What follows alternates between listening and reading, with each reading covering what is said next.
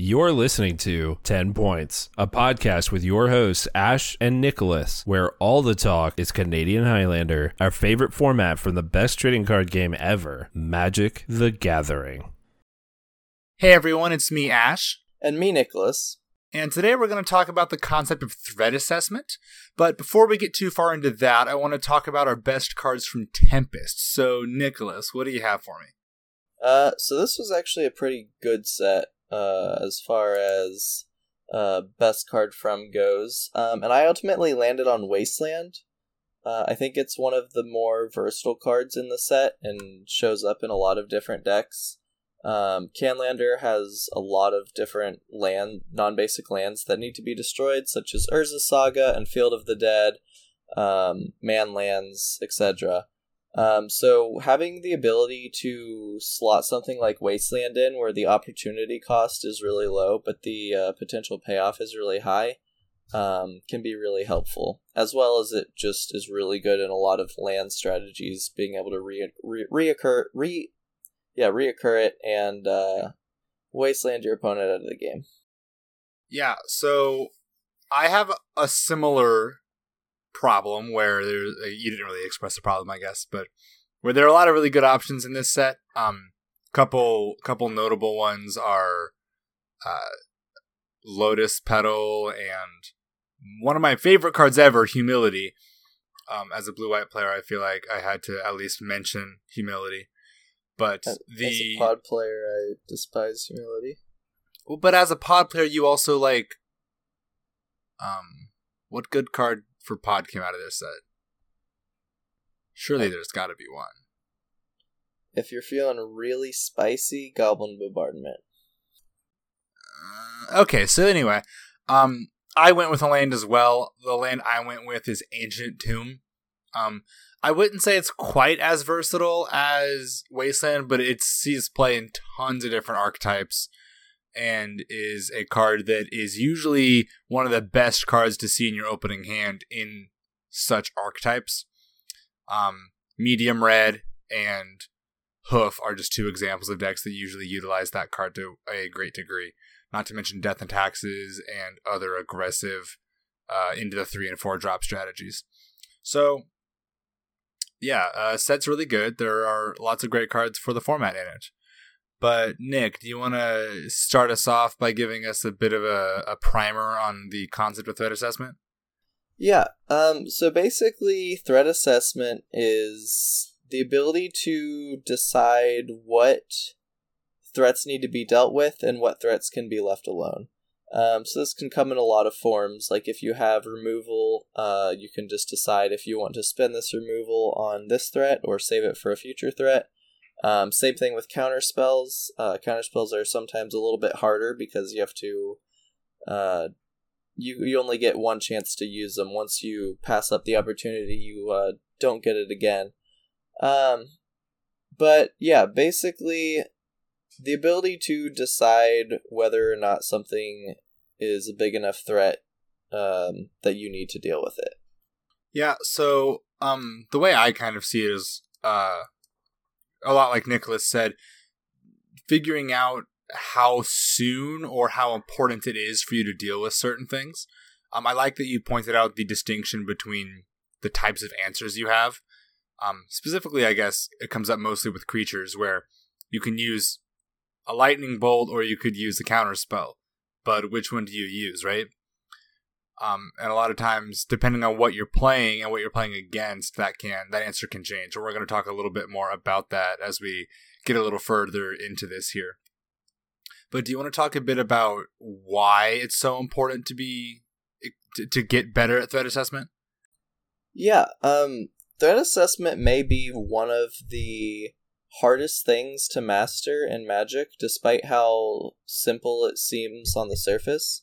But threat assessment is really important because it's kind of what separates the good Magic players from the great Magic players. Like a lot of newer Magic players will just, if they're playing like a control deck or whatever, the very first spell that's cast, they'll instantly snap off that counter spell or that removal spell without even thinking about it.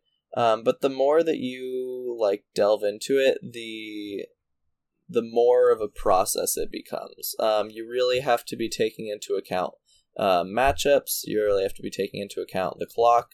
But yeah, threat assessment is just really useful in really deciding how games go in the long run. So I think we're kind of talking a lot on hypotheticals right now, but I think maybe if we get into some more concrete examples, it'll make a little more sense to some people. So do you want to explain kind of how you go about threat assessment from an aggro perspective? Yeah, so in aggro, threat assessment may actually be one of the harder aspects of playing the deck, because in aggro decks, or at least specifically red aggro decks primarily, a lot of your removal is also some of your clock, because it usually comes in the form of burn, such as Lightning Bolt and other burn spells. So you have to decide if you're using the burn spell to kill your opponent or kill your opponent's creatures. So really what it kind of comes down to is, first of all, can I beat this creature? Does it block all of my threats? Or is it gaining them some other form of advantage, such as life gain or like shutting off my creatures? So if it's blocking your creatures and shutting off your attacks, that's a good sign that you may want to spend the removal on the creature. Or if it's some sort of hate piece, like a soul sister or something, which you don't see a whole lot in Canlander, but there are decks built around it. That's definitely something that you would want to use a removal spell on. Yeah, I think a really good example of two big walls to aggro that they often want to use any removal they have on are the first one is Courser of Kruphix, and the second one is Kalitas, Trader of Get. Both cards that are really great at blocking a lot of aggressive creatures, because a lot of aggressive creatures don't always hit that 4 power to be able to actually trade with these creatures. But also, both Courser of Kruphix and Kalitas, in addition to being great blockers, just naturally gain life. And obviously when you're playing aggro, that's the last thing you want your opponent to do is gain some life. So you'll see sometimes aggro decks will put in some amount of removal that actually can't hit the opponent's face. For example, like I think the most ubiquitous one for red aggro decks is Flame Slash. And that's specifically, though they can't use it to kill their to do damage to their opponent, they put that in the deck specifically for creatures like Courser of Kruphix, Kalitas, or other really good blockers that they need to get rid of for as efficiently as possible. Yeah. Do you want to talk about how to gauge threat assessment when you're playing against aggro? Yeah. So while in my opinion, threat assessment is it's more dependent on what you are playing versus what you're playing against. What you're playing against is still very important. So I'm going to kind of approach this from the average case, I suppose, where when you're playing against aggro, what creatures you actually need to spend your removal on or counter spells, if that's the type of deck that you're playing, are the ones that you don't have a really comfortable way to deal with else or otherwise, such as blocking them effectively or rendering their damage irrelevant or not nearly as relevant as it's supposed to be. So like, for example, if my opponent plays a Goblin Guide and is attacking me with this Goblin Guide, that's damage I don't really want to be taking, but I might not want to spend removal on it if I'm attacking my opponent with, what's a 3-power creature with lifelink? That's pretty common. That's not Kalitas. Actually, I guess Murderous Rider. Sure, Murderous Rider. That's a 2-power creature with lifelink. Let's say for some reason I'm not blocking with this Murderous Rider. Okay, actually, hold on. Let me start this analogy over. I think I got into the weeds too much. Okay, my opponent has the Goblin Guide. I don't want to be attacked by this Goblin Guide, but I do have I have some 2 power, 2 toughness creature with lifelink. So I could trade with the Goblin Guide, theoretically, and gain 2 life and that be the end of it. Or I could just kind of be at parity with the Goblin Guide and just keep attacking my opponent, gaining that life guaranteed every turn. So even if they attack me, I'm getting value out of their attack because they're potentially giving me lands. And I'm at parity. I'm not losing any more life than I'm gaining. So I'm staying neutral while dealing damage to them, and they aren't putting anything else on the board for the time being. So that's an example where even if you have removal, you might not want to spend it because you're not really being pressured enough, and you have a way to kind of manage it. Another example is if you need to do other things with your turn to get you to a better goal, kind of like sacrificing the now for the later. So let's say you're playing a deck like Curb Your Enthusiasm.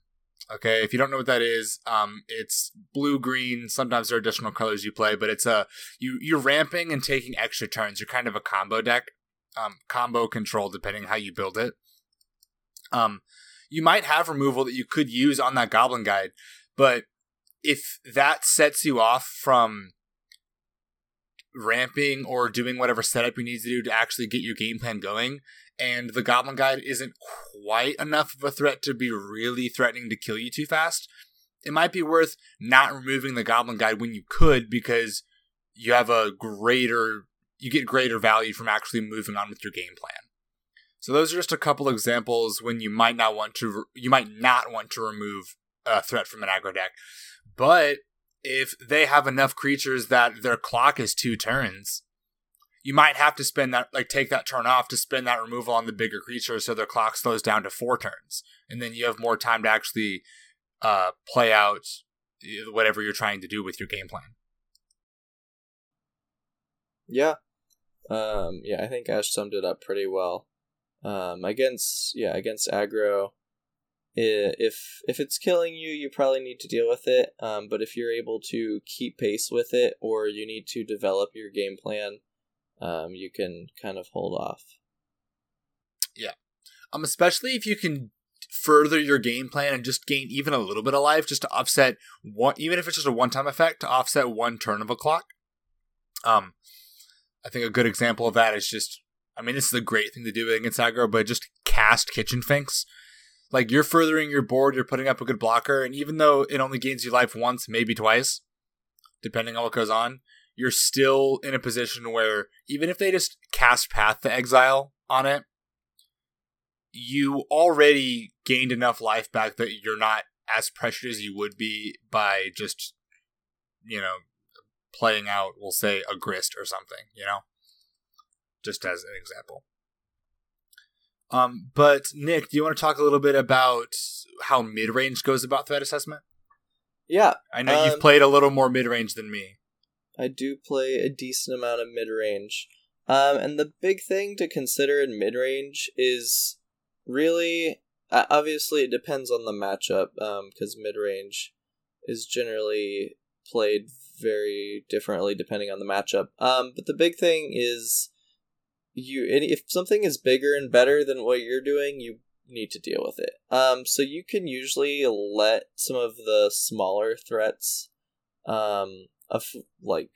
stick around, because most of the mid-range threats are gonna be in the 3, 4, and 5 drop slot, and will generally just be better than what your opponent's doing. So you can kind of let those 1 and 2 drops kind of stick around.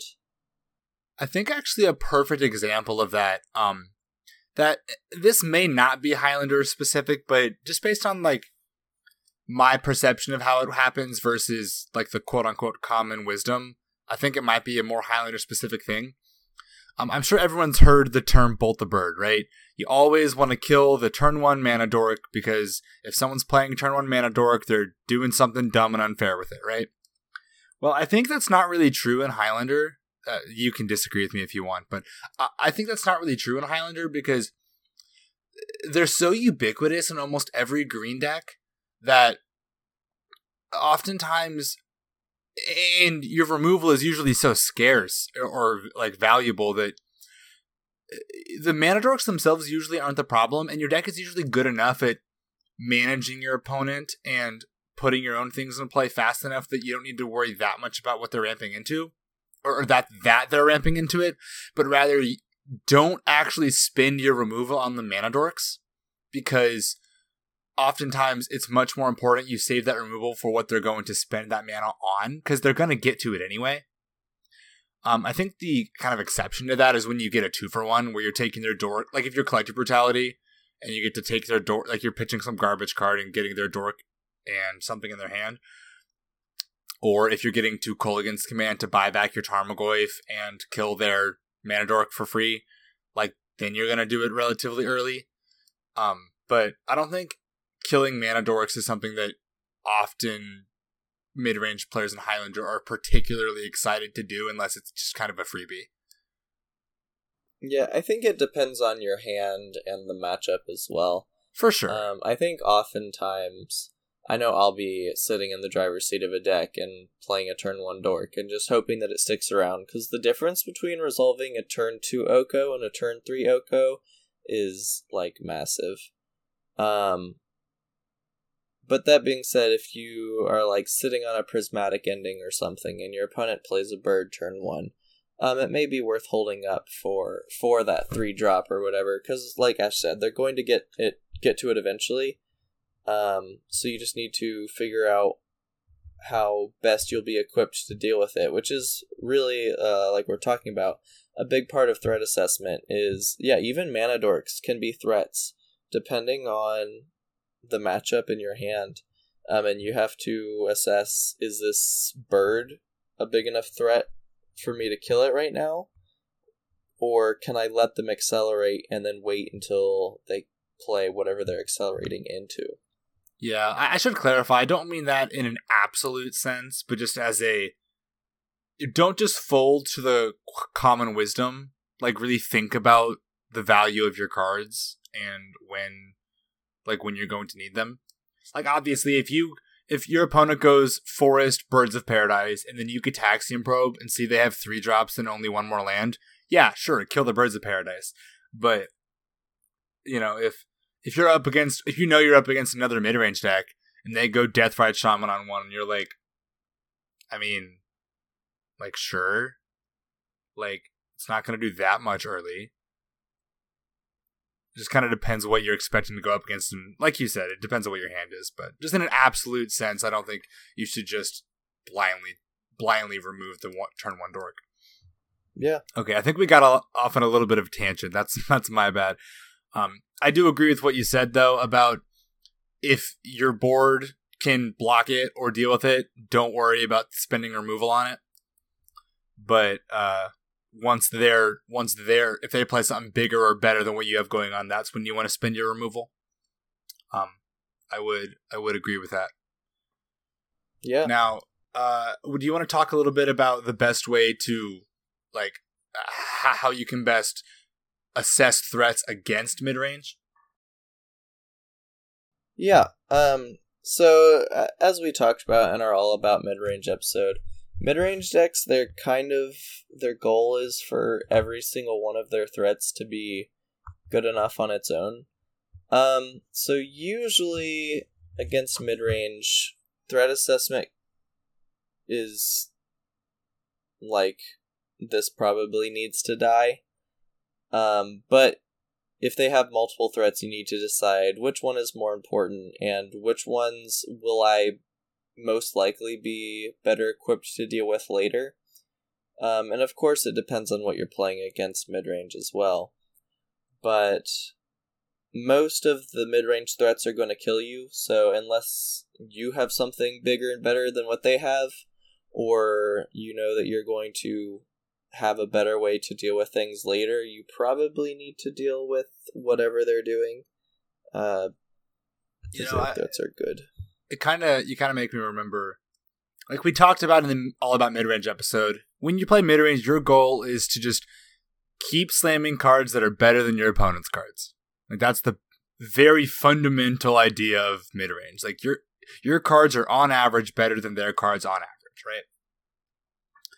Well, I kind of think like when you're playing against mid-range, I feel like every time you remove something, you're just like crossing your fingers like, oh, please don't play a better thing next turn.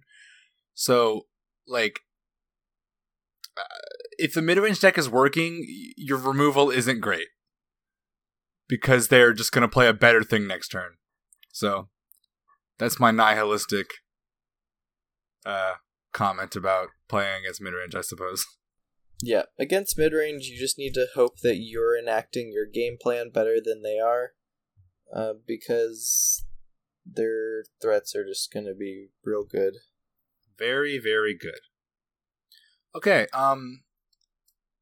now this is one of my favorites to talk about. This is what I probably know the best, is threat assessment when you're playing Control. But how about you talk a bit about it, and then I'll add anything if I think you missed it.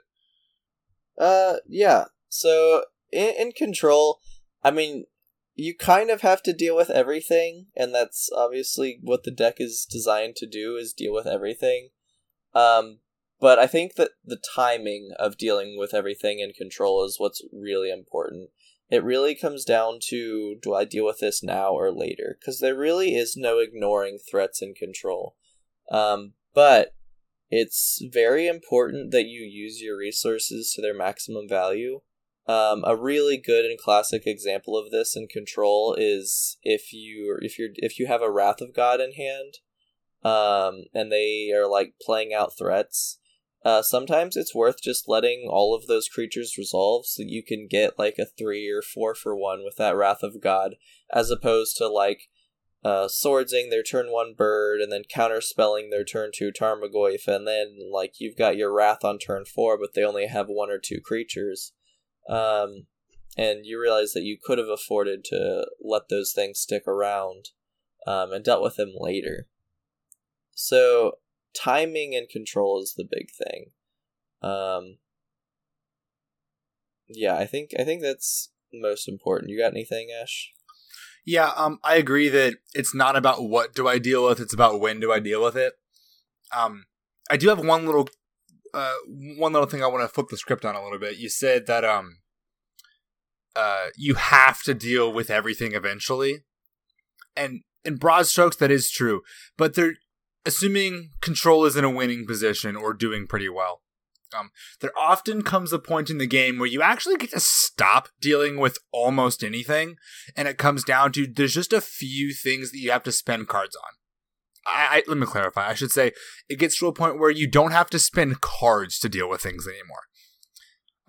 And a great example of this is, like, I'm sure everyone's done this. They've been playing against Control, and like they got them down to 4 life, and if they can just resolve a little more burn or get through a little more damage, then they win, right? But the Control player plays an Elsbeth, and then a Shark Typhoon, and then they are up 4 cards, and they, all this stuff. So it gets to the point where your opponent's permanents are going to be able to repeatedly deal with whatever you're doing, so they don't actually have to spend cards on you anymore. Elsbeth, Will Kenrith. I'm naming blue-white Control cards. Elsbeth, Will Kenrith, Shark Typhoon, Chandra Awakened Inferno, Liliana the Last Hope, Liliana Control the Veil, staple, even Chandra Awakened Inferno. Well, no, I was trying to switch off of blue-white Control cards. Even Oko, Thief of Crowns.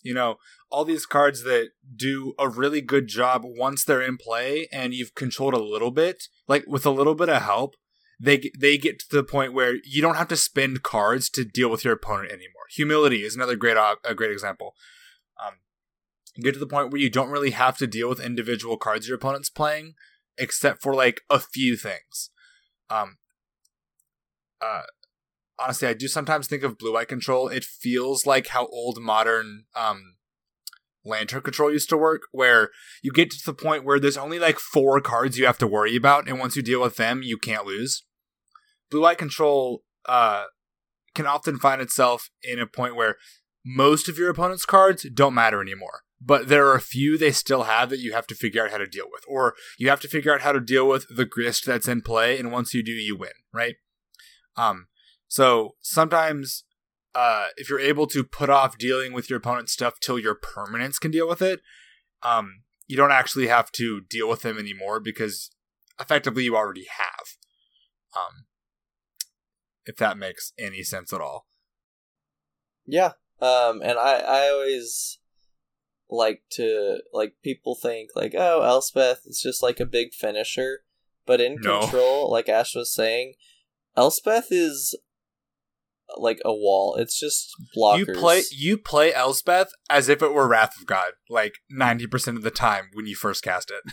Yeah. And then eventually, it kills them, but you don't really care about that because by that point, they're not doing anything. By the time you end the game has been over. Yep.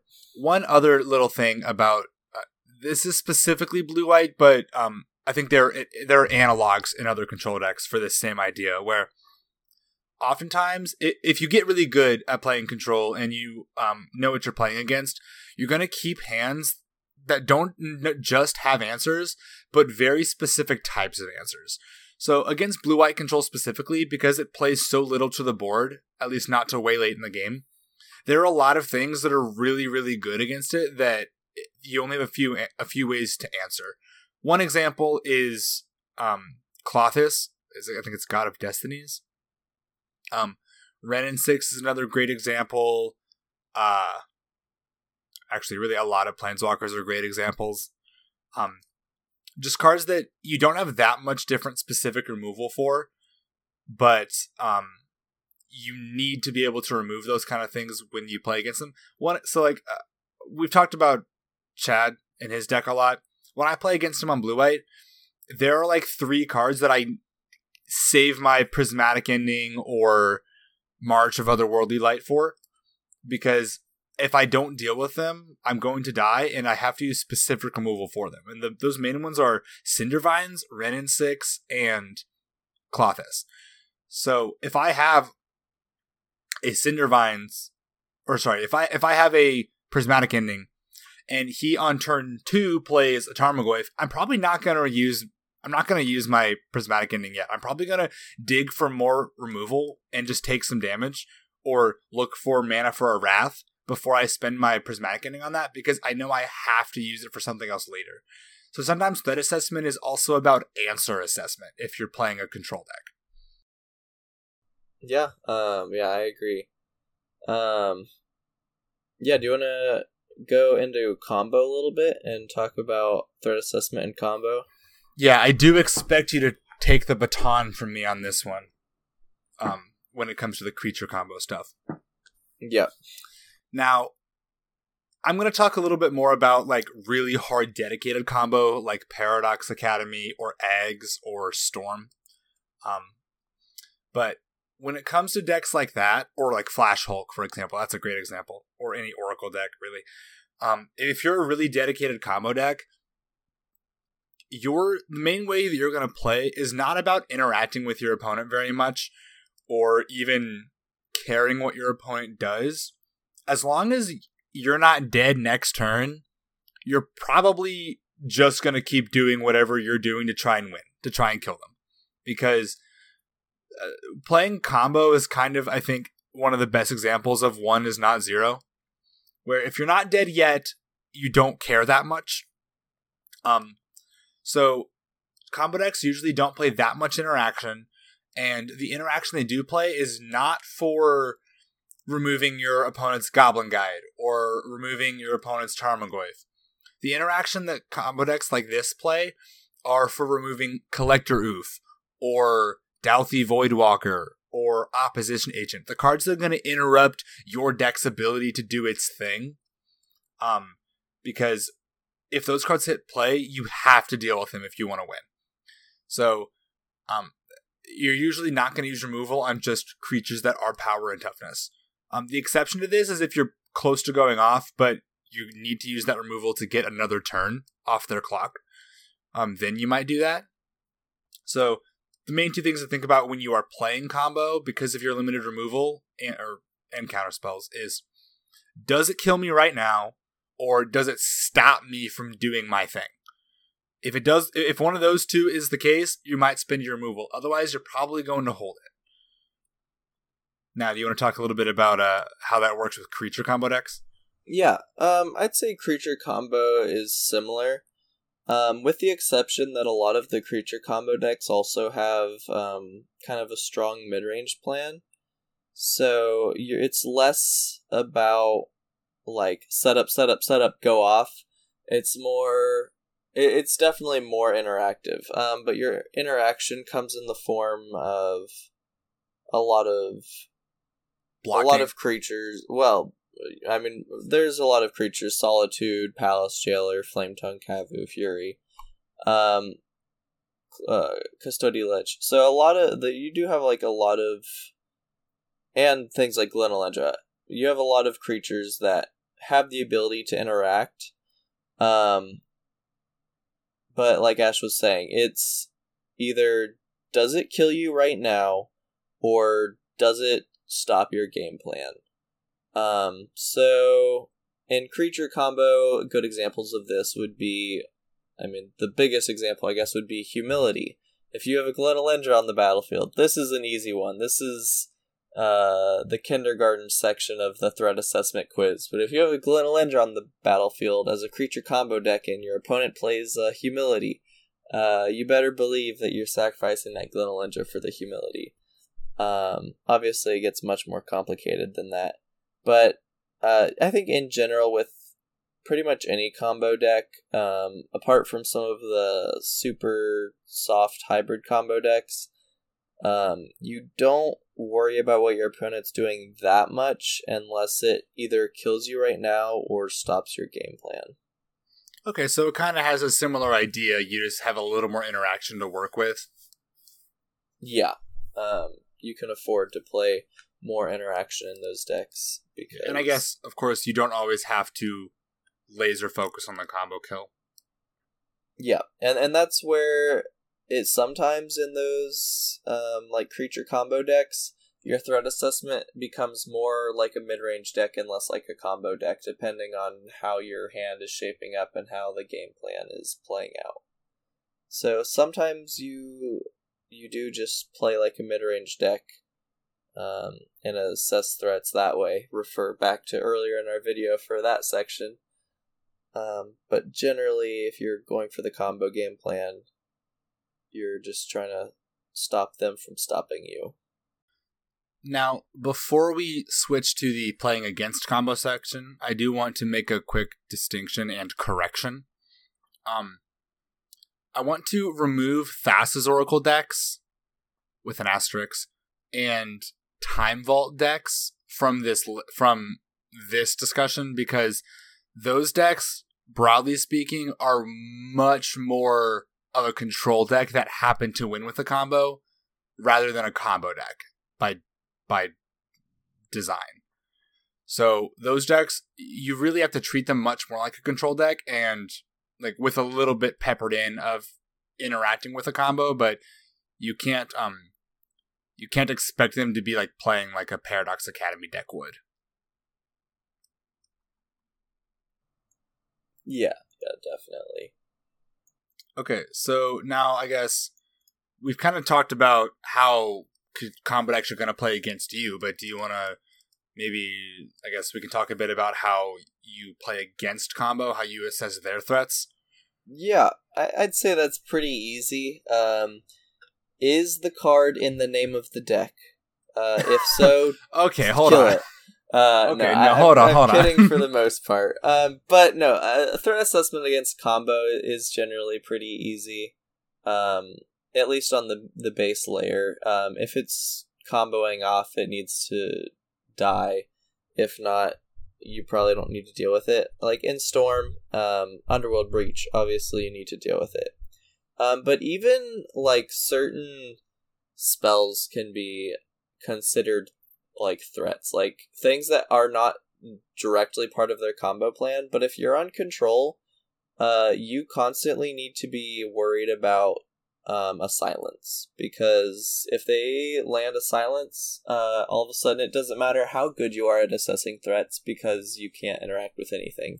So some threats even are not currently existing, but you know that they are something that you will need to deal with. So you need to have a way to deal with that silence. Whether that's countering the tutor that they use to try to get the silence, or making sure that you have enough counters up to counter the silence and their combo piece or whatever. Some threats come in the form of potential threats. Yeah.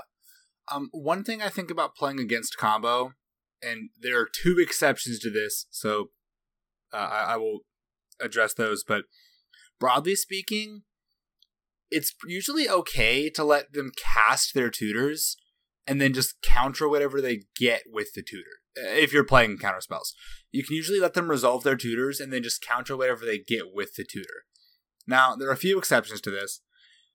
The first one is what Nicholas just said, is if you are anticipating them getting a silence, you probably should counter the actual tutor itself, because they're going to save that silence until it's time to go off, and they're going to be able to protect it at that point, usually. So, don't counter, do counter tutors if they're playing Storm, because they're either going to get a silence, or they want their cards, like their cards are better in their graveyard than in their deck most of the time in Storm decks, like a dedicated Breach Storm deck. So you probably don't want to let their tutors resolve at all. Additionally, if you're playing against a Paradox deck or a creature combo deck, and their tutor is the type of tutor that puts the card directly into play, then obviously you can't counter that once they go get it. So that's another type of tutor you would want to counter. Yeah, I would agree. And this is why like threat assessment is such a deep, like a deep, like it's an iceberg. Hilly roller coaster. Yeah, an iceberg. That's what I'm looking for. Where like the tip is very simple, and it seems like it really isn't that much. But the deeper down you go, the more and more complex layers there is. Like there is no exact formula for how to assess threats, and I think like. Tutors and combo decks are a really good example of this, where it's so situationally dependent on if you need to counter a tutor or let it resolve. Because obviously, if you can let the tutor resolve and then counter the thing they got with the tutor, that's much more mana efficient. But if they're tutoring for a protection piece or something, then it's much less good for you, and you don't know what they're tutoring for until they've gotten it, and sometimes you don't even know after they've gotten it. So it's really a deep cave of knowing the matchup, knowing your opponent's deck, and knowing how you are going to be able to beat your opponent's deck. Yeah, I do think that at first you said that playing against, like, assessing threats against combo is pretty simple, but I think that at its very basic level it can be, especially if you're playing against decks that are like an A plus B kind of thing. But I think it gets really, really difficult if you don't understand how their combos work or how the best to interact with them. So one thing to help you play against combo decks and assess threats better in combo decks is if you're able to borrow a deck or build it yourself and try it out and understand its weaknesses, that's great. But just even if you can't do that, just learning how the decks work so you know what they need to do what and what cards are valuable to them. I mean, that kind of goes for anything, but I think specifically combo, because it's harder to understand combo than other things without getting your hands on it. Yeah, honestly, I've always said the best way to learn how to beat a deck is by playing the deck, because once you play a deck, you know what you don't like to see and what kills you. And what thin ice they're playing on. Yeah. And then when you play against the deck, you know exactly what your game plan needs to be to beat it. Yeah. So we're kind of down to our last topic here. You want to talk a little bit about how tempo threat assessment works? Yeah. So we actually talked about this in our All About Tempo episode. But in tempo, the biggest thing to take into account is their clock versus your clock. Tempo, you absolutely cannot afford to just counter or kill all of their threats. So you really, really need to pick and choose what you're dealing with. So usually you'll figure out, is my clock faster than them if I deal with this? If the answer is no, you either need more threats or to counter or kill their threat. If not, you can let it sit around and just let the race be close and just barely come out on top. That's kind of Tempo's game plan usually. I think one other thing about Tempo you have to consider, which is kind of, you think about it the same way aggro does, where if they have a creature that they're just going to block with, they're not going to actually be using to race you, that might be something you have to deal with. You might have to remove that, if able, obviously. Or if they have a planeswalker that is, if they have a Gideon of the Trials, and they're just stonewalling your creature with it, they're not actually clocking you with it, that's something you're going to want to try and remove, because there's not a clock race, it's just, they're just stopping you. And most decks are built to play a longer game than Tempo decks. So, you know, if you guys are just staring at each other, you're usually not winning. Yeah, that is an important thing to consider, is does it really, with any deck, the main question you need to ask yourself is, does this stop my game plan from working? But yeah, I guess very, very, very briefly, just to go through those. Aggro's game plan is kill you fast. Midrange's game plan is be bigger and better than you. Control's game plan is survive. Combo's game plan is kill you faster but with combo. And Tempo's game plan is kill you a tiny bit faster than you're killing me. Yeah. So, like, those are the game plans that if they're disrupting, you want to kill. Yeah, and really, threat assessment is learned not by us telling you how to assess threats. This can be a good, start if you think you struggle with threat assessment. But really, just playing Magic, it's something like threat assessment is something you just pick up over the years of getting all of this input put into the database that is your brain as you play all of these decks and learn, okay, I killed this creature in this situation and then I died because of it, or I didn't kill this creature in this situation and I died because of it, or I didn't counter this tutor and I died, or it adds up until it starts to just become kind of a natural thing, knowing when to and when not to deal with certain threats. Yeah. I think more than anything, this episode is intended to teach you how to think about threat assessment, not exactly how to assess the threats, or rather which threats to assess which way.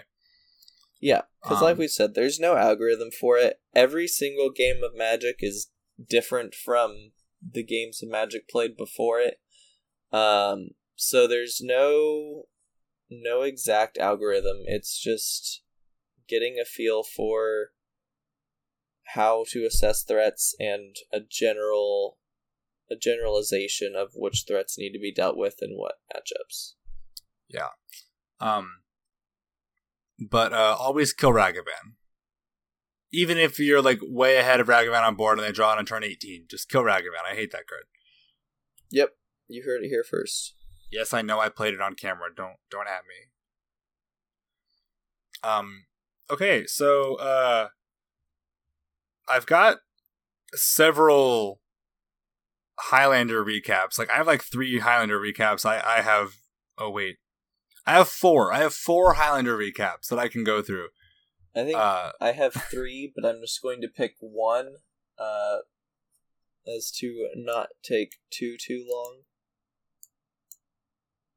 So maybe just pick your favorite one and call it good. I don't know. Oh, wait, just kidding. I wasn't here for one of these. It was I just have a list of what people played in our meta. Okay, well, you do yours first while I figure out which one I'm going to share. Alright. I'm going to do one from my most recent week. I played Bant ETB, and I promise I am not sharing this because I went 3-0. I'm sharing it because there was one particular matchup that was super close and super dope, and the way the game ended was amazing. Nicholas, you're allowed to want to share when you do well. That's okay. Yeah, but it's more fun when I get absolutely dumpstered and you hear about how I got, like, comboed off on turn 1. And I mean, I like talking about when I win, so that's what I'm gonna do. I suppose that is perfectly fair. I do well, have anyways, to go for it. Okay, yeah. So, my first match, I was against Blue-White Control. Game 1, I was able to land a Glenalendra. She kind of stumbled a little bit in the early game, and then once I got a Glenalendra down, I was able to... I was playing Bant ETB with a Time Walk Spellseeker package, which is very relevant to note. So I was able to land a Glenalendra, and then after that, having 2 free counters was just enough to be able to protect my combo, and I was able to go off. Game 2, I got very mana screwed, and then eventually she assembled the Cryptic Command Mystic Sanctuary synergy, and yeah, I died. And then Game 3 was wild. It was a very long game. It was very back and forth. I had her down to, like, 2 or something like that. And it gets to the point where I think I cast a Charming Prince to scry 2, and one of the cards was Otawara, the land that bounces a permanent. And at the time I didn't need it, but I was like, I feel like this can come in handy later, because it's an uncounterable way to bounce a Planeswalker or whatever. So I scried it to the top. And I draw it, and like I said, she's at 2, and I've got several creatures. Or I have 2 creatures, the Charming Prince and something else, both of which are lethal. So I attack, she pays 5 mana and flashes in this Solitude, which would be very bad for me because it would exile one of my creatures and then block the other and let her gain 3 life. And I look down at my hand of Otawara, the uncounterable bounce spell, and I'm able to bounce the Solitude, and somehow, by some miracle, she had like 3 cards in hand and a Sensei's Divining Top, and she spins the top, and none of the other 6 cards are white cards, so she's not able to evoke the Solitude. Are you serious? And I get in by, like, the skin of my teeth. Holy cow. It was quite the game. That's... goodness gracious. So how many... Did you have any legends? I don't know if I was listening to that. Did you have legendary creatures? I don't know. I guess it doesn't really matter, does it? I don't think it does. Alright. Anyways. Alright. For my second match, I was against Seth on Green Black Rock, and I wrote down Oko Go Burr ×2. I landed in Oko both games Burr. And did Oko things. Oko Go Burr. Yeah. And then my third match, I was against Naya Midrange. Game 1 wasn't much of a game. I was able to combo off pretty quick. And yeah, nothing really happened. Game 2, I got just absolutely stomped. He had a really fast start. And I just completely got bulldozed. And then Game 3 was quite wild. So, I had 3 lands the entire game. This is probably a solid, 15-turn game. And I did not draw more than 3 lands the entire game. But one of those lands just so happened to be a Gaia's Cradle. There it is. So it was like a pretty explosive hand of and one of my lands was also a Dryad Arbor. So I was so very fragile but somehow it worked out because I was able to go like turn 1 Mana Dork, turn 2 Cradle into like a 3-drop, and then turn 3. So your third land was also green? Cradle, yeah. I was off of blue and white mana for most of the game, but at one point I drew an Aether Vial, which was essential to my game plan because I was able to get the vial to 3. I think the only land that I had was I think it was the blue-green fast land. I don't remember what it's called, but it's not important. But I had a some mana dork that could make way. I think it was like a Deathrite Shaman or something that died eventually, but it stuck around long enough for me to cast maybe my land was a Temple Garden. Anyway, I was able to cast a Recruiter of the Guard, and go get a Soul Herder, and then vial in the Soul Herder, and then after that I was just able to accumulate such a value engine, and he never saw the Wasteland, which I was terrified the entire game. I mean, you just lose to Wasteland, right? I do, but the good news, in a game in which you draw no lands after the first 3, is all that gas? Every single one of your cards is gas, and if you can somehow cast it with, like, a Gaia's Cradle, it wins the game. So you said that was against the Mirror? No, that was against Naya Midrange. Oh. Goodness. He's got a lot of removal, too. Yeah. Which he did remove quite a few things, to be fair. But not enough. I believe I played a Thragtusk, and I played the Blitz Thragtusk that is not as good in Ban TTB. Yes, the Rhino. Yeah. So, and then I was able to flicker one of those to gain... Like, I was just like... I delayed the game enough to the point that he ran out of resources, and his threats simply weren't enough because I just had... I just played a ton of stuff. Grand. Truly grand. Alright, did you pick a match or a day? Yeah. So I'm going to briefly talk about... I played Black-Green Elves in 3-0'd. I played against Druids, Seth on the Rock, and then Matt on Naya. But that's not the interesting thing. Nothing interesting happened there besides Elf Go Burr. We're going to talk about the time that I 3-0'd with Blue-White Control again, because some interesting things actually happened. Okay? So, I hear you rolling your eyes, Nicholas. Stop it. No, go for it. Now, round 1 I got the bye, so I said 3-0, and that's kind of... It's technically true. Round 2, I go up against Mono White, like, aggro range equipments stuffs. I kind of smack that deck because I have enough removal for the actual creatures, and then he dies.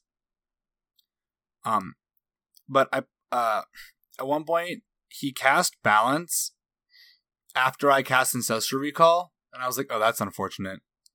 So what I did was I cast Snapcaster Mage, and targeted Ancestral Recall, and then he's like, oh, well, then you have to discard the cards. And I'm like, no. Balance resolves. So I resolve Balance, discarding like one card, and then I cast the Ancestral Recall out of my graveyard, and it was awesome. And then I won. 2 recalls will do that, I guess. Recall is very good. Yes, and then round 3, I go up against Grant on his Mono Black Necropotence Control. I guess I don't know. It's like, what is that deck? I'd say it's shifted more towards control mid-range. It has a lot of interaction. But I think it also has, like, Gifted Aetherborn, so I don't know. Either way, we got to this weird board state where I have Humility in play, and it's bad. Because I have Humility in play, and I'm at 1 life. Okay? He has a Meat Hook Massacre, which if you don't know, the notable thing is it has a Blood Artist effect on it. So if his creature dies, he can deal a damage to me. Okay? So far, so good. He also has a Liliana the Last Hope. So any creature that he has, he can use his Liliana Last Hope to kill it, to drain me for my last point of life and kill me. So I survive on this board state for like 6 turns. Okay? At one point I do let a creature resolve, and then I Swords to Plowshared it in response to the Liliana. But I somehow finagled this game into a point where I could win. I don't even remember how. I think it involved a Jace the Mind Sculptor ultimate as my win condition. But it was precarious for a long time. And I was sweating. And then round 4 I shook hands. So had some interesting stuff go on that day. Yeah, there you go. But also, Green Black Elves, legit good. I played Herald Unites the Elves and it was good.